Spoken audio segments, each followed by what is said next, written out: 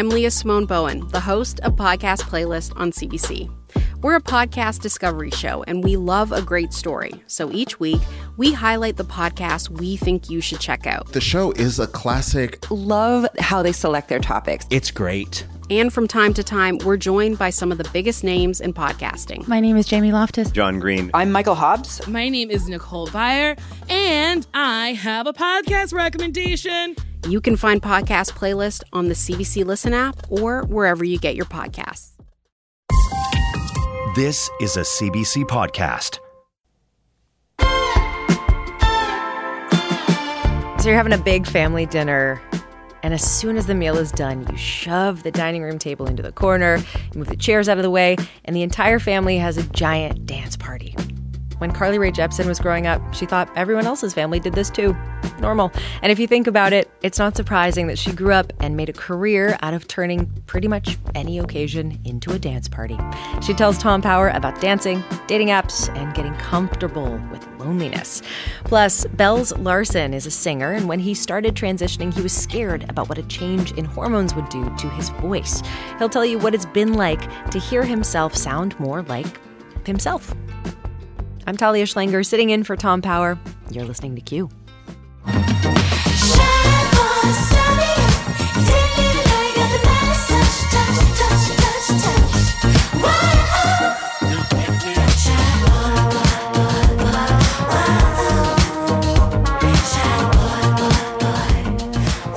That's Rae Jepsen with a new song called Shy Boy. Of course, she is one of the biggest pop stars to come out of Canada. You probably recognize her name from that big smash hit, Call Me Maybe. She has managed to do what very few people with a big smash hit like that get to do. She's turned it into a career of continued artistic growth. You'll hear her talk to Tom Power about that. But what you're hearing right now is the first single from her new album, which comes out on July 28th. It's called The Loneliest Time. It's a companion piece to Rae Jepsen's album from last year, The Loneliest Time. That time, of course, being COVID, when she wasn't performing and she was separated from her family. Tom Power talked to Rae Jepsen in studio last fall when The Loneliest Time came out. Here's their conversation. Carly, it's so nice to see you. Lovely to see you. I love the record. Oh, thank you. It's an interesting record, though. I want to talk a little bit about it. It's called The Loneliest Time. I can imagine that I feel like every single time I talk to you, you're on a tour surrounded by thousands of people all the time, and then everything kind of stops. And I'm guessing that was The Loneliest Time. Yeah, I mean, The Loneliest Time album theme was, quite on the nose, about what COVID was like for all of us, for kind of being isolated in that time. But I think loneliness itself has been a theme that I've been curious about getting into and exploring for my whole life. Loneliness is a theme that you've been curious about? Yeah, because I think that, how do I say this?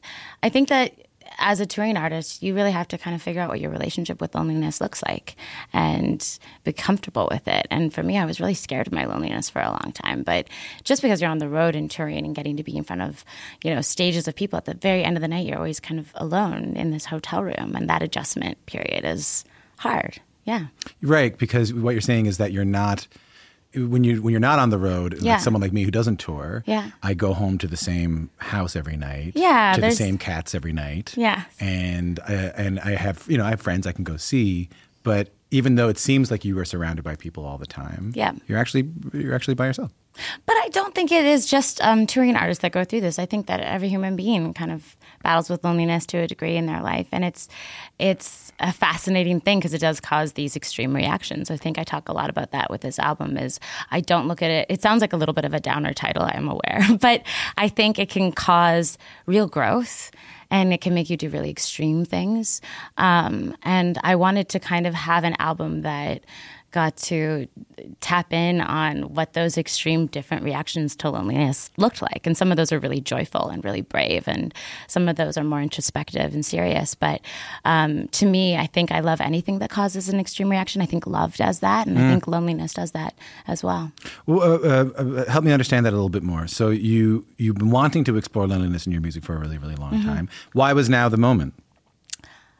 Because it was so illuminated and highlighted in the last couple of years. I think everything stopped. At first, even people like Jack Antonoff and I were calling each other, sort of being like, I don't think we would have stopped had the world not stopped. We were just go, go, go type of what's the next tour, what's the next album, what's the next thing. So to kind of be put a pause, a forced pause and everything was at first a little relieving actually, but then slightly terrifying. Just be like, what do I do with this time?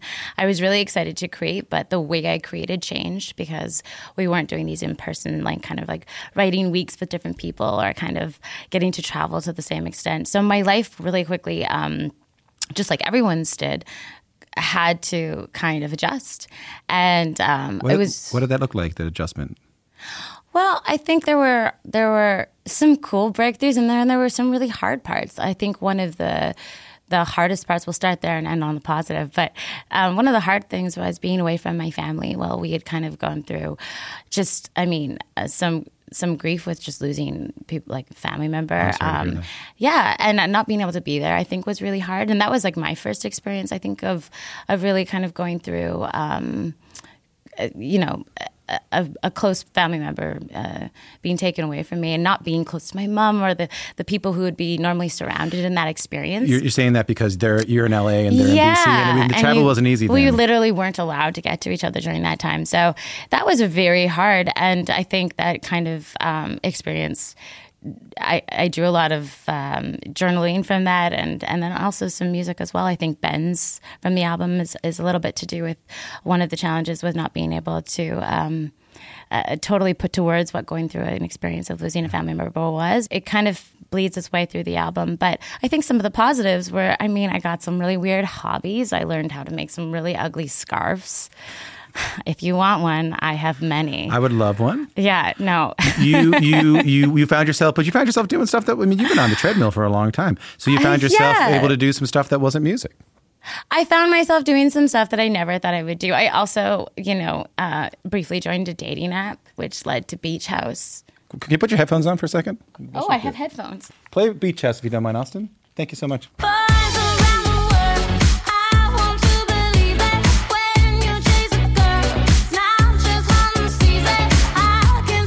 I just want to get to the hook. I know. I really love it. I got a beach house in Malibu, and I'm probably gonna hurt your feelings. Carly Rae Jepsen in Beach House. That song, you can take your headphones off if you want. That song blew my mind when I first heard it. Can we talk? So you were telling me you had an experience on the apps. Uh-huh. I guess the Tinders, the Bumbles, the Rayas. We don't have to say which one because I think that's like an endorsement. We won't. No, we don't have to do that. Yeah, it was my sister's fault. She really talked me into it, and loneliness, as I said, causes extreme reactions, and some of those are to do things that you would never think you would ever do. I would have sworn this was not something I would try, but I tried it. How was it? It was funny. It was mostly funny, I think, but terrifying too. And then the more that I talked to other friends who had been on these apps, the more hilarity that came in. Like everyone had a horror story. Some people had success, but there was a song idea in there for sure, and I got really excited about that. Tell me about that. So you're on these apps. You're having good experiences, bad experiences, and you think, I'm going to write a song that the hook is, I got a beach house in Malibu, and I'm probably going to hurt your feelings. And what's the line later on? I got a lake house in Canada, and I'm probably going to harvest your organs. Yeah. I'm probably gonna hurt you. I got a lake house in Canada, and I'm probably gonna harvest your organs. I got a little, That's really funny. Ham with it for sure. So you're on these, and that inspires this song? Yeah.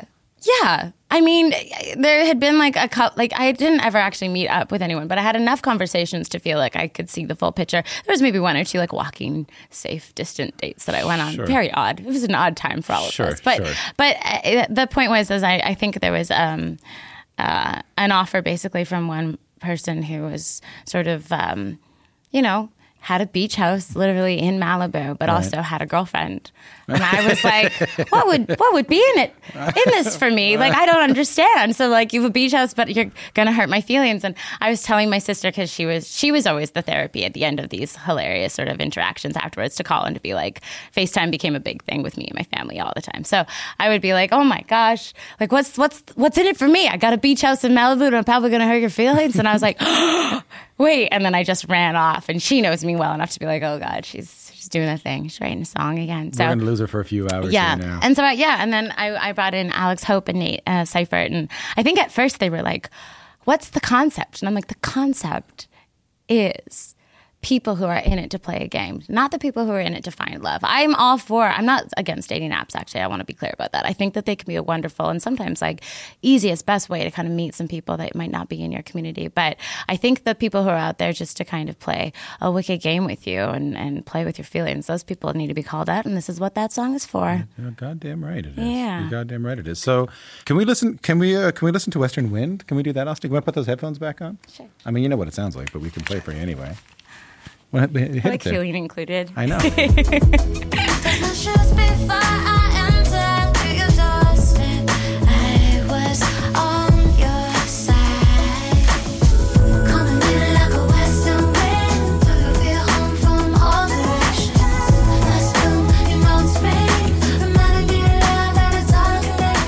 That is beautiful. Carly Rae Jepsen, my guest. Mission, right? Mission, British Columbia?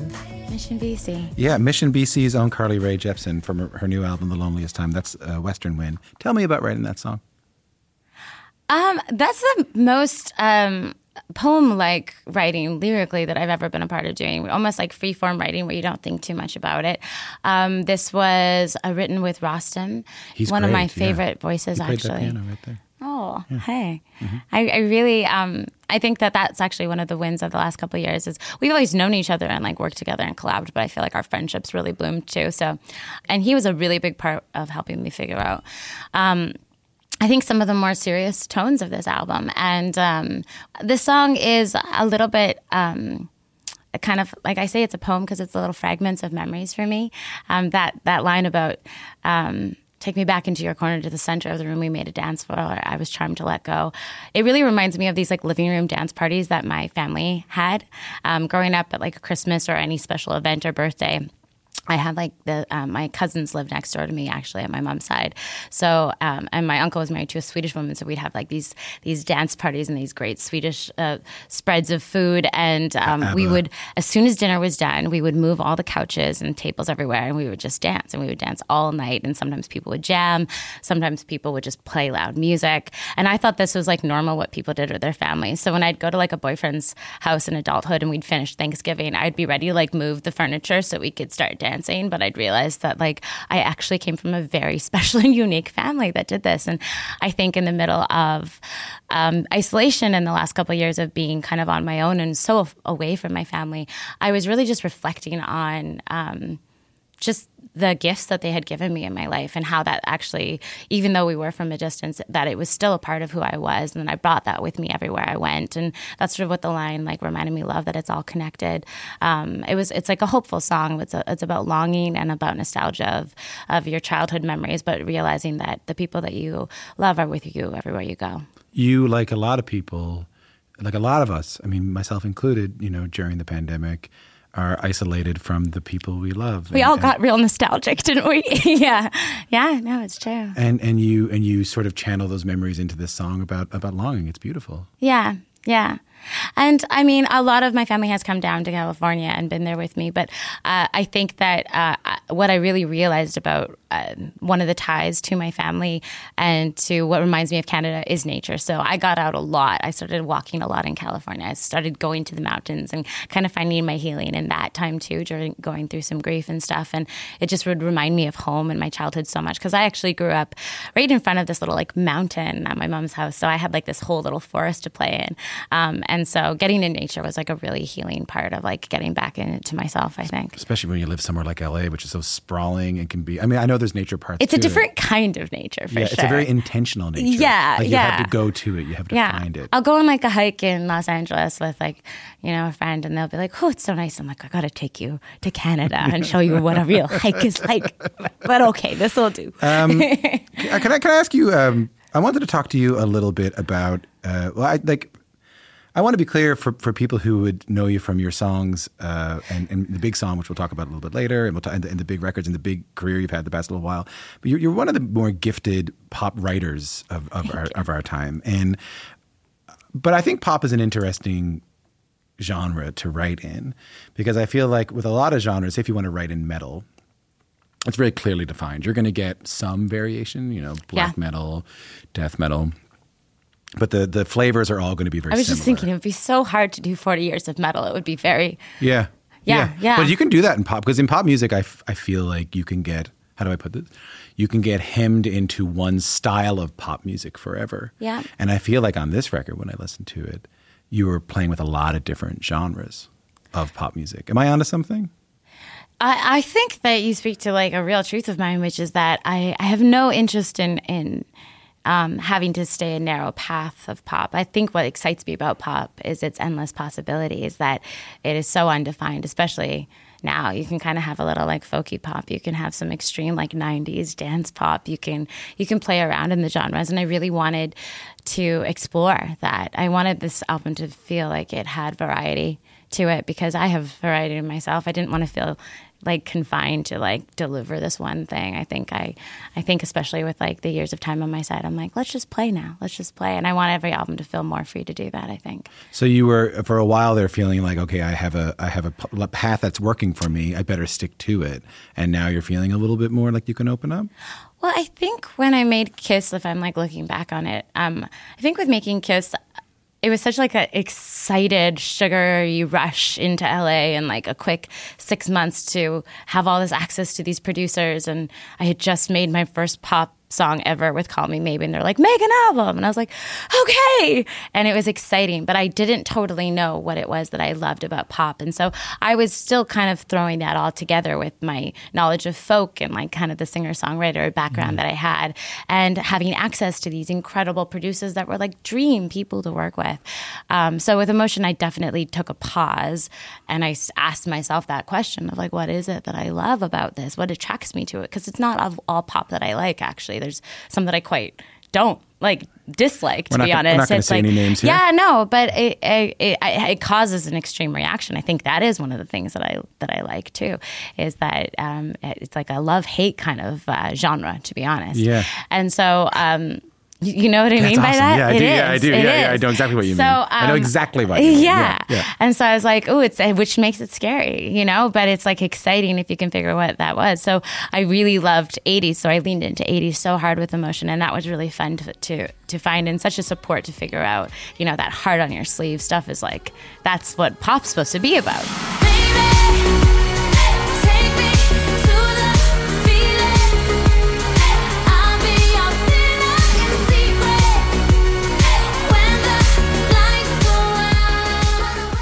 I think with Dedicated, I just didn't want to lean on 80s only for forever, because I knew that like the 90s had stuff to offer. I knew that I loved the disco. So I was enjoying so I kind of look at Dedicated as like 70s, 80s, 90s and more, like kind of playing. But with this, I didn't want it to be so genre specific versus just like kind of a little bit looser of just like, okay, stop like looking at it as a genre base versus just like thematically, what's it about? And that's where I got really excited about this title, The Loneliest Time, and kind of more thinking about the lyrical content, and then trying to find producers who were bringing in different flavors for that. So because I wasn't able to get face to face with a lot of people, one of the like epiphany aha moments I had was like, this sounds so silly, but Zoom for writing. And oh my gosh, people who are now going to have so much availability across the world, who I know like might not normally have time, I can write them a little love letter. I can see who's down. I mean, I love that. I love the idea that you were very intentional, I think in a really good way. I mean, what do I know? But it sounds like you were intentional, like,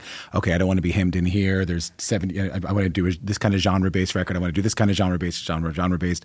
But now you're like, I got kind of something I want to explore. Yeah. In a deeper part of me. Well, and I think even going into it, I'll be honest, even with songs like Ben's, which is a little bit more like journal entry, very close to the heart feelings of just the shock of when you find out someone that you love is gone, and almost wanting to like, tell me this isn't happening. It sounds cute. Do. That's like trying to dissociate sort of stuff.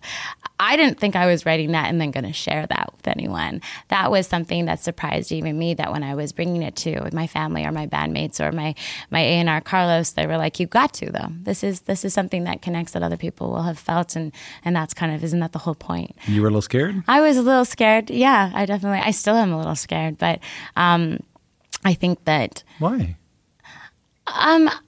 I always want to be careful because I think there are songs that are, I think that there's like two parts. This is so weird the way I think about this, and you're going to think I'm a crazy person, but I think there's two parts to a song in my mind of how when they make it like to the point of delivery. One is that it comes from the heart, that it does really feel like it's something I've felt before, that I can imagine and even like fantasize about feeling. One of those two things. That's coming from an authentic type of place, because I think that's where all the spark and magic lies. And I think even more special is when you don't even feel like it's a part of you and like something's kind of being channeled and you're like there to just get it down properly. 100%. That's, you know?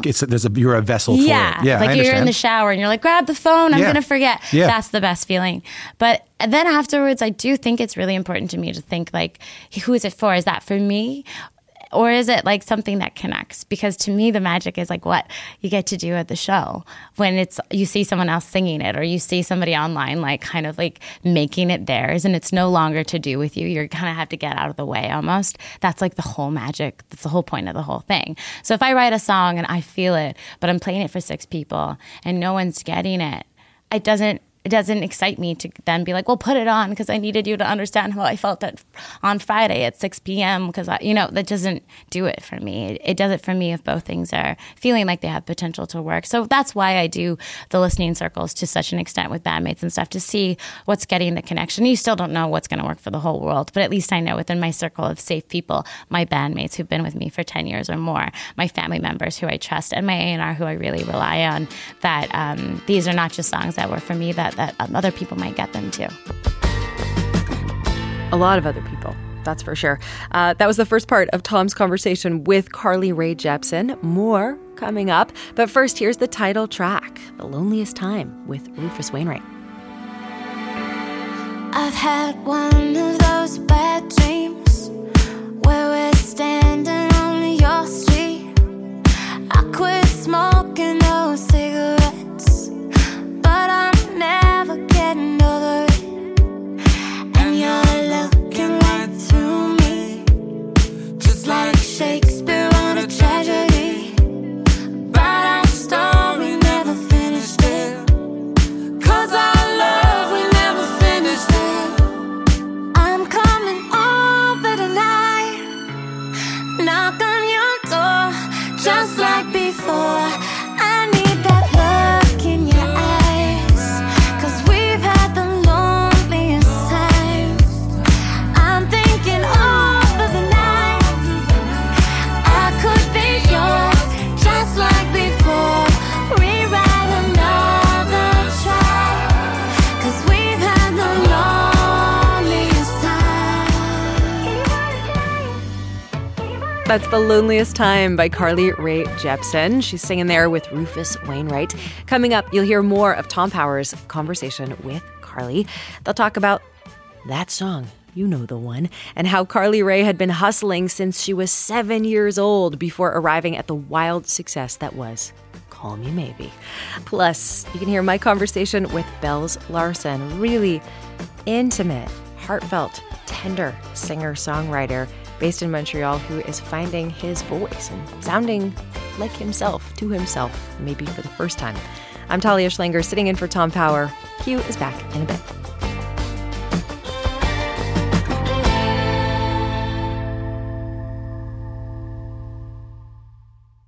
Think of your favorite one-hit wonder. Or that overpriced toy your parents would never let you have. Or that TV show that no one else remembers because it was canceled way too soon. Now, what if we could fix it? I'm Francesca Ramsey. And I'm DeLon Grant. And after 20 years of friendship, we are now hosting a new nostalgia podcast called Let Me Fix It. Each episode, we'll dig into our favorite celebrities, shows, and brands of yesteryear, and then imagine what it would take to repackage them for relevance today. Think of our show as an intervention, but with way less stakes. So subscribe to Let Me Fix It wherever you get your favorite podcasts. Hey, I just met you, and this is crazy, but here's my number, so call me maybe. There wasn't a moment where I didn't feel extremely aware of my luck in it. You know what I mean? Really? Yeah. It's a good song. Well, thank you, but there's a lot of good songs. And this is crazy. Okay, it's definitely not just luck. I'm Talia Schlanger, sitting in for Tom Power. You're in the middle of Tom's conversation with the musician, Rae Jepsen. She's talking about her big hit, which you're hearing right now, and maybe you've heard once or twice before. It's called Call Me Maybe. She wrote it in 2012, and Rae Jepsen says it felt like being struck by lightning. And this song really changed everything for her. It changed her life. And that's where her conversation with Tom Power picks up. You were just talking about making Kiss, the first record, 10 years ago, which is crazy. 10th anniversary of Kiss, right? Yeah. And you put this Instagram thing up, and it said, like, the album was the reason I couldn't give up on Los Angeles too fast.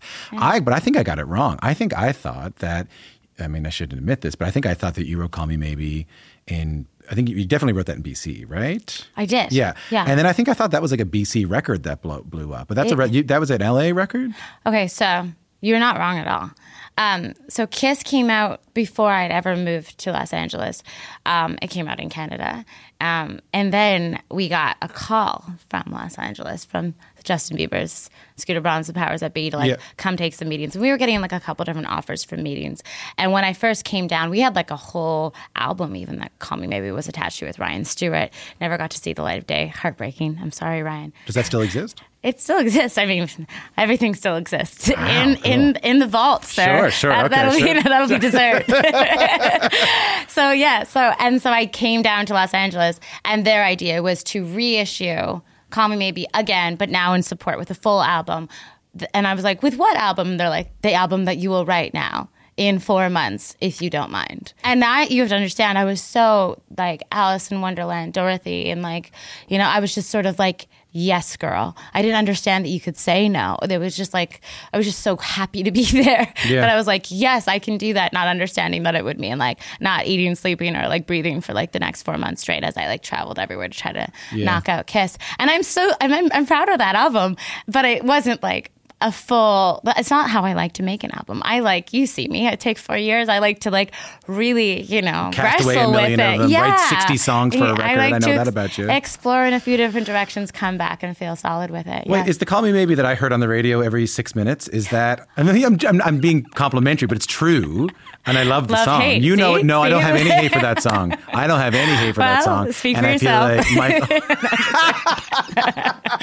Just joking. We're just kidding around. We're just kidding around. Good song. I like the verses. I mean, I think the chorus gets a lot of love. I think the verses are better. Anyway. Thank you. Point being, is the version I heard on the radio all the time, was that made in Canada? So there's only one version. So you didn't So we didn't redo that. Okay. We just basically it came out as a single. It was the first single on another album that existed in Canada. And then it took off to such a shocking extent that we were all like, wow, what do we do? And then we signed ourselves over to this major label to get support for it. And they were like, we need some follow-up stuff. I flew to Sweden. I flew to Dallas. I was just going everywhere and trying to get it done. And then Kiss came out. That's crazy. Yeah, it was crazy. You're going, baby. Hey, I just met you. And this is crazy.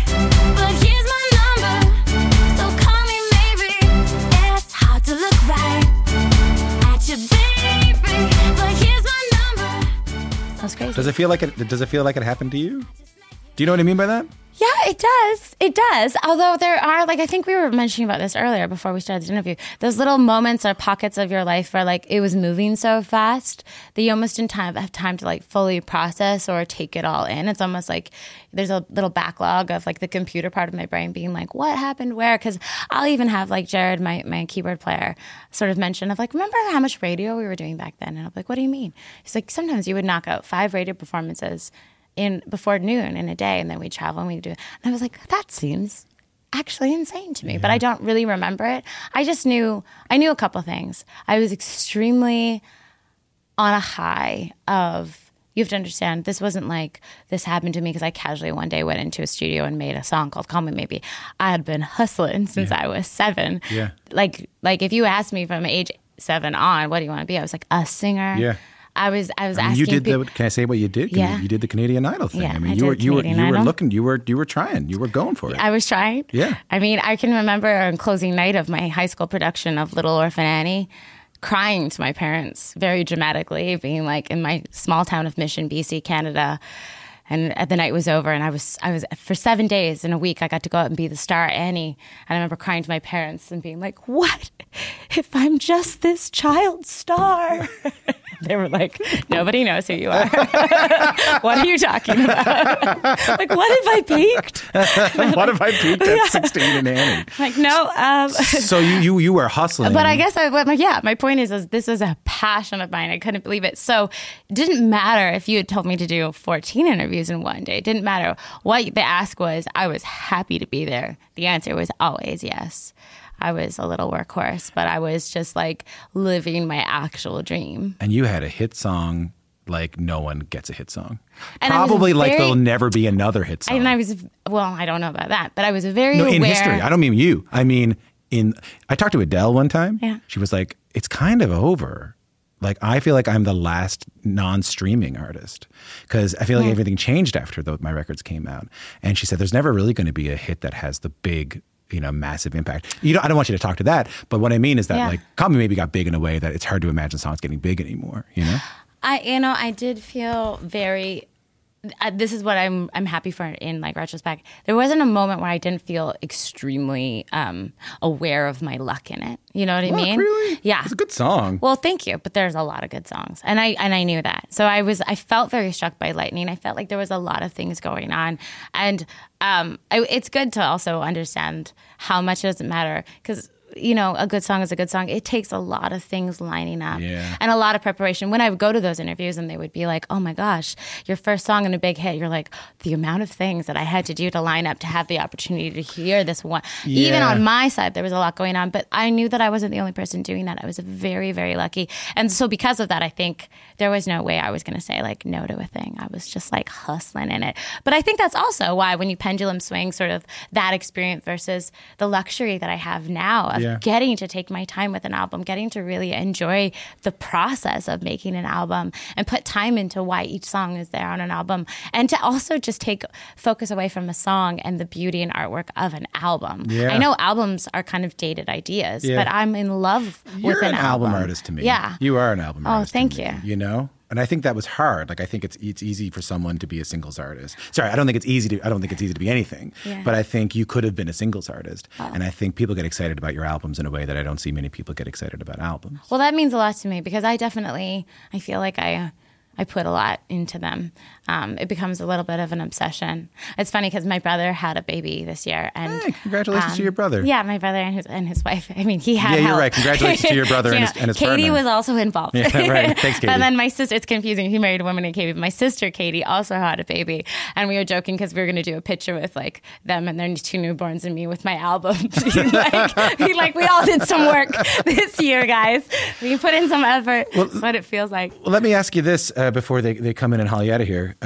Is when you go through the period that you went through where you were stopping for a little while, you were baking, or you were making tea, or you were making ugly scarves, I think you told me.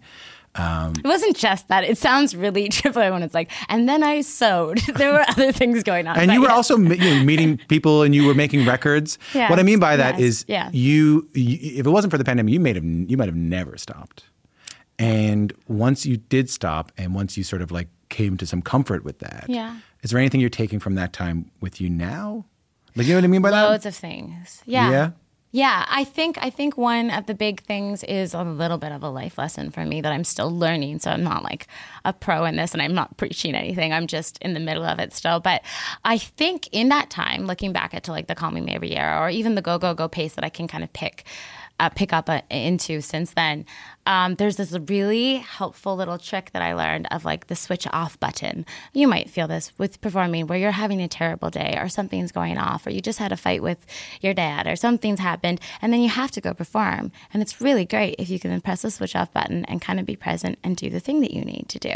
And it's a really valuable skill to have for me if I'm going to go and perform or do a thing and I got a lot going on, or maybe I feel sick, but I switch off how you feel in your body, switch off, just go do the thing. How do you do that? It's more just an actual, like, I can't deal with that right now. I'm going to be on and I'm going to do the thing. And I think that all of us as humans know how to do that for our work and our job and our days. Sure. And I think I probably know how to do it to a higher extent because it's been so vital on the regular. And one of the things that I really had time to do was be off. And to be off was so interesting to me, how much I had backlogged of stuff that I hadn't dealt with, or breakups, things I had to go through, or different things to kind of, it doesn't go away. It's just like kind of waiting for you, I guess is my point. And so as I move forward in my career, as the pace picks up again, one of the lessons that I've learned is it's good to know when to switch off the button, to do the show, even if, you know, you feel a little off or whatever, but to make time in the day, every day, to switch back into yourself again, to be off. And I don't mean off as in like terrible. I mean like connected to your body, to know what's going on, to know. And so for those things, I've really started practicing like things like meditation. I really started getting into more health, about just being aware of like how I'm treating myself and my body, kind of prioritizing that in a different way. And my relationships with my family, like really actively working on them, because they do take work, especially if you live from a distance. So these sound like trivial things, but they're life-changing things for me. And it's changed the way I even look at like making sure I'm tapped into like the joy of my job, because it's one thing to do the thing and feel like you're doing it and like you get a thing done, even like a show, and you're just like relieved that it didn't go bad, instead of being like joyful that it went well. And I really am trying to tap into that more and more. You know? That's beautiful, and it's not trivial. It's all life is. That's as Bob Dylan said, it's life and life only. That's beautiful, Carly. Thanks. Really, really nice talking to you. Lovely talking to you. I love having you in here. I love talking to you always. Those two sound like old friends. That's Carly Rae Jepsen and Tom Power. And it's cool to hear that it is hard work to make music that doesn't sound like hard work, right? It's like spending a lot of time getting ready to look like you didn't spend any time getting ready. Carly Rae Jepsen has a new album called The Loveliest Time coming out on July 28th. On her Instagram, she said, it's time for celebration and for all the lessons we've learned to burst into joyful action. I feel ready for that, ready for joyful action. Let's hear some more of that first single you might have caught back at the beginning of this chat. This is Carly Rae Jepsen with Shy Boy. You're pretty, but drinking, so I say what I'm thinking. How come everybody's dancing but you? A deep conversation, a last minute invitation. Yeah, I'm gonna make this easy for you. But it's like this, put you on the list, so come downtown if you're around. I hope you do, baby, I insist, I don't care what they say about you. So sick of everybody telling me what to do. All I need is your eyes across the room, yeah, those eyes across the room.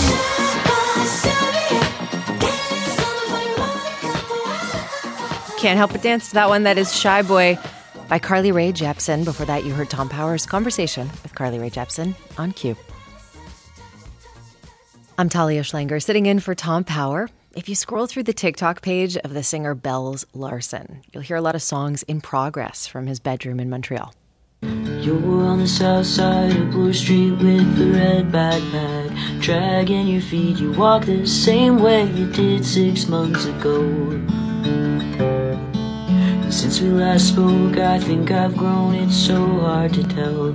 I am alone, the maritime sky has been my only friend. You can hear how raw these videos are and how sincere the delivery is.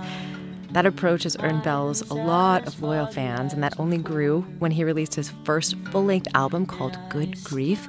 He's getting ready to release a follow-up. It's called If I Was, I Am. It's an EP that'll come out later this month. It has the same tender lyrics and indie sensibilities, but it's also Bells' first album since transitioning. I spoke to Bells Larsen from their home in Montreal about making new music and getting used to singing in a newer, deeper voice. Welcome to Q, Bells. Thank you so much for having me, Talia. I'm really happy to be here. I'm so glad to have you. I loved listening to this EP. It's gorgeous, and it's small, and I mean that as a huge compliment. Do you know what I'm saying? Yeah, I totally know what you mean. I think it's like myself. I'm a short king. I'm small, but I like to think that it's like a lot of good stuff in a small package, you know? It's so inviting. Yeah, I guess that's what I mean. Like it takes you into those tiny moments. It puts you in a world that's very intimate. Thank you. You're welcome. Yeah. So just last year, you put out your debut album called Good Grief, which was also a beautiful record. It was about healing from loss. So tell me a bit about where your head's at now, writing on this new EP. Where do you find your focus as a songwriter? Yeah, it's kind of all over the place. And I mean, I'm someone who really loves a concept project, a concept record. I think it's really cool to write within limitations. Andy Schaaf is a huge influence of mine for that reason. I love the thought of creating, whether it's a sonic universe or a lyrical universe. So Good Grief was definitely that. I was writing primarily about the loss of my first love, and that was a very cathartic thing to not only write but also release into the world. It kind of closed a chapter, I suppose, and obviously a lot has happened in my life since then, personally, professionally, gender-wise, of course. I think the impetus for putting out this EP and recording it was to reintroduce myself with this new lower voice and also sing about what's going on in my life. And Good Grief, as I said, is very much about loss, and this EP is more so about loving and being loved as a trans person. I want to talk a bit more about your storytelling. I mean, you mentioned Andy Schaaf as a songwriting, I guess, influence or connection, and he's such an amazing storyteller. Mm-hmm. And storytelling is a huge part of your art. And I mean, if people see you on TikTok, even just the way you're speaking right now. So where does that impulse come from? Have you always been a natural storyteller? I think so. My dad is a children's author based in Toronto. Oh, wow. And yeah, so storytelling was very much around me growing up. It felt like a natural way to connect with those around me, to connect with my dad. I'm a big storyteller in the day to day. Like I prefer the long route rather than the short one, you know. So in terms of my music, for a host of reasons, my voice has always taken a back seat in my practice. It's only recently, since it's been dropping and changing, that I've really had to center it and consider it the main instrument. But before second puberty and everything like that, it was very much my storytelling, my guitar, but mainly my storytelling that I put in the driver's seat, I suppose. Can you clarify what you mean by second puberty? Yes, I am on testosterone. Okay. I am. I'm going through my second puberty, going through hormone replacement therapy. So, voice getting lower, little mustache, things like that. Tell me what it's been like to find your voice in a lower register. I mean, you're a singer. Yeah, it's been amazing. It's been really, really, really amazing. And I feel so fortunate that I've had access to things that have helped me through this process, namely the help of a wonderful voice teacher who has helped me find my new register and ease into this. And, honestly, whether it was people in my family or people in the music industry, I had a lot of people discouraging me from considering testosterone as a thing to do because of my voice. And yeah, I felt really scared. I didn't want to lose my voice altogether. I would rather have had a voice that I was slightly uncomfortable with rather than no voice at all. But it's been so wonderful hearing myself sing, whether it's my new songs or the old songs that I'm reworking, and just thinking like, oh my God, finally, like I love the comparisons to Phoebe Bridgers and Soccer Mommy and Julian Breaker and all that stuff. But, being compared to Elliott Smith and Nick Drake, like that's really where it's at for me. Yeah. I wasn't, you said it before I did, but I heard Elliott Smith, like the first time I listened to this EP, I was like, oh wow, this is evoking that spirit in such a good way. And so you've got this different instrument at your fingertips. You've got your guitar, you've got your songwriting, and we're going to talk about one of the tunes from the album called 10 Hands, which you've called a song about being seen. Can you tell me more about that? Yeah, 10 Hands was one of the jumping off points post Good Grief. It was post voice like properly dropping, and it felt like a really good starting point for me in my musical journey, writing about being in love and loving, not in a past tense kind of way, not in a we were in love and then this person died kind of way, but like a very present, wow, I am very loved, as I, sort of say in the song, not despite who I am, but because of who I am. Yeah, we see that love in the music video for the song, which is so touching, and which was a sneak attack cry for me. I was like, thank you. Our producer warned me, and then I was watching it, and I was like, I got this. And then halfway through, I was like, I don't got this. I don't got this. It's so tender. Can you describe it for people? Yeah. I have been documenting my transition with a really old, like very heavy VHS-C camera. So I have about, I guess, now a year and a half worth of these old tapes. And I've only recently gotten them all digitized for a project that will be coming later down the line. But I thought it might be nice, since the song is very much about queer love, to incorporate some of those tapes. And there is some cool stuff that my roommate and I did with projection on the wall of our living room. There's some of me actually taking my testosterone, and my partner who is accompanying me in a lot of that. Yeah, your partner who's very like tenderly sort of being part of this journey with you. I think that's the part. That's the part that got me. It's beautiful. They're the best. They seem pretty loving. Before we hear this song, is there anything that you have learned by going through this journey that you're on now, that's continuing to unfold, just about what it means to be loved and to let yourself be loved? Anything you want to share that you've learned? Oh gosh. And it's a big question, but I think, I'm 25, and in some ways that feels very young, and in some ways that feels very old, in the sense that I lived a lot of my life feeling like I had to choose between loving and being loved and living as my true self. It's been very much because of the love that I've received in the last 2 and a bit years. Of course, my partner Noah, and also my wonderful community of friends, my very amazing family for whom I'm so grateful, that has taught me that you don't need to choose, and you shouldn't choose. You can very much be yourself, and you can very much be loved because of it. And I write from the POV of a queer trans guy. So I hope that my music resonates with queer and trans folks, but I also hope that this song and this EP and my music can resonate with everybody, regardless of their walk of life, because being loved because of who you are and not despite of it, and going through big changes and transitions, I think that that's a universal life experience. Beautifully said. Should we listen to the song now? Yeah, let's do it. Okay, this is Bells Larsen with a song from his upcoming EP called If I Was, I Am. The song's called 10 Hands. Thanks so much for being here, Bells. Thank you so much for having me.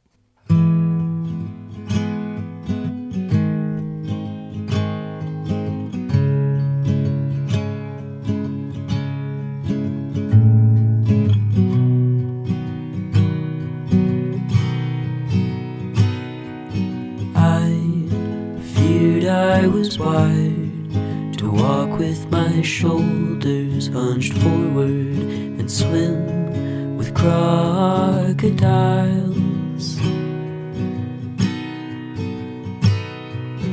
I was so afraid that growing taller necessitated forgetting my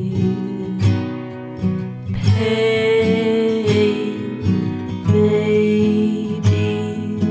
When we first met, I made myself small with so much on my chest.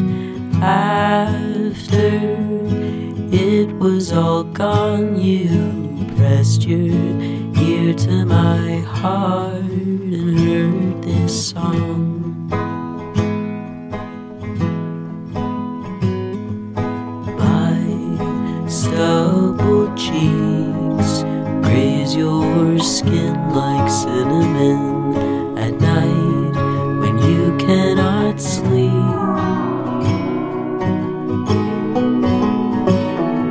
Still, you say I am soft. You love me because, not despite of the things I haven't forgot. Oh, baby,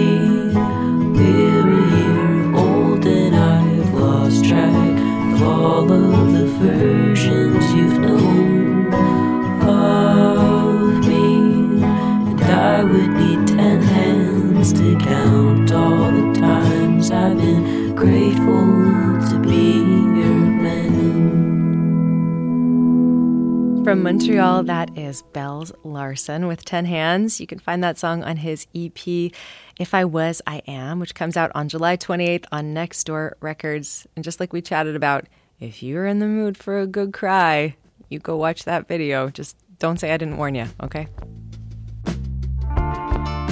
And that's it for Q today. Tomorrow on the show, you will hear from singer, rapper, Sean Paul.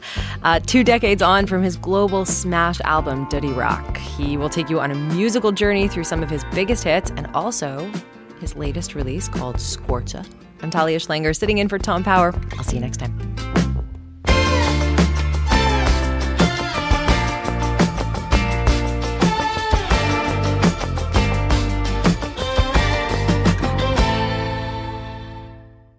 For more CBC podcasts, go to cbc.ca/podcasts.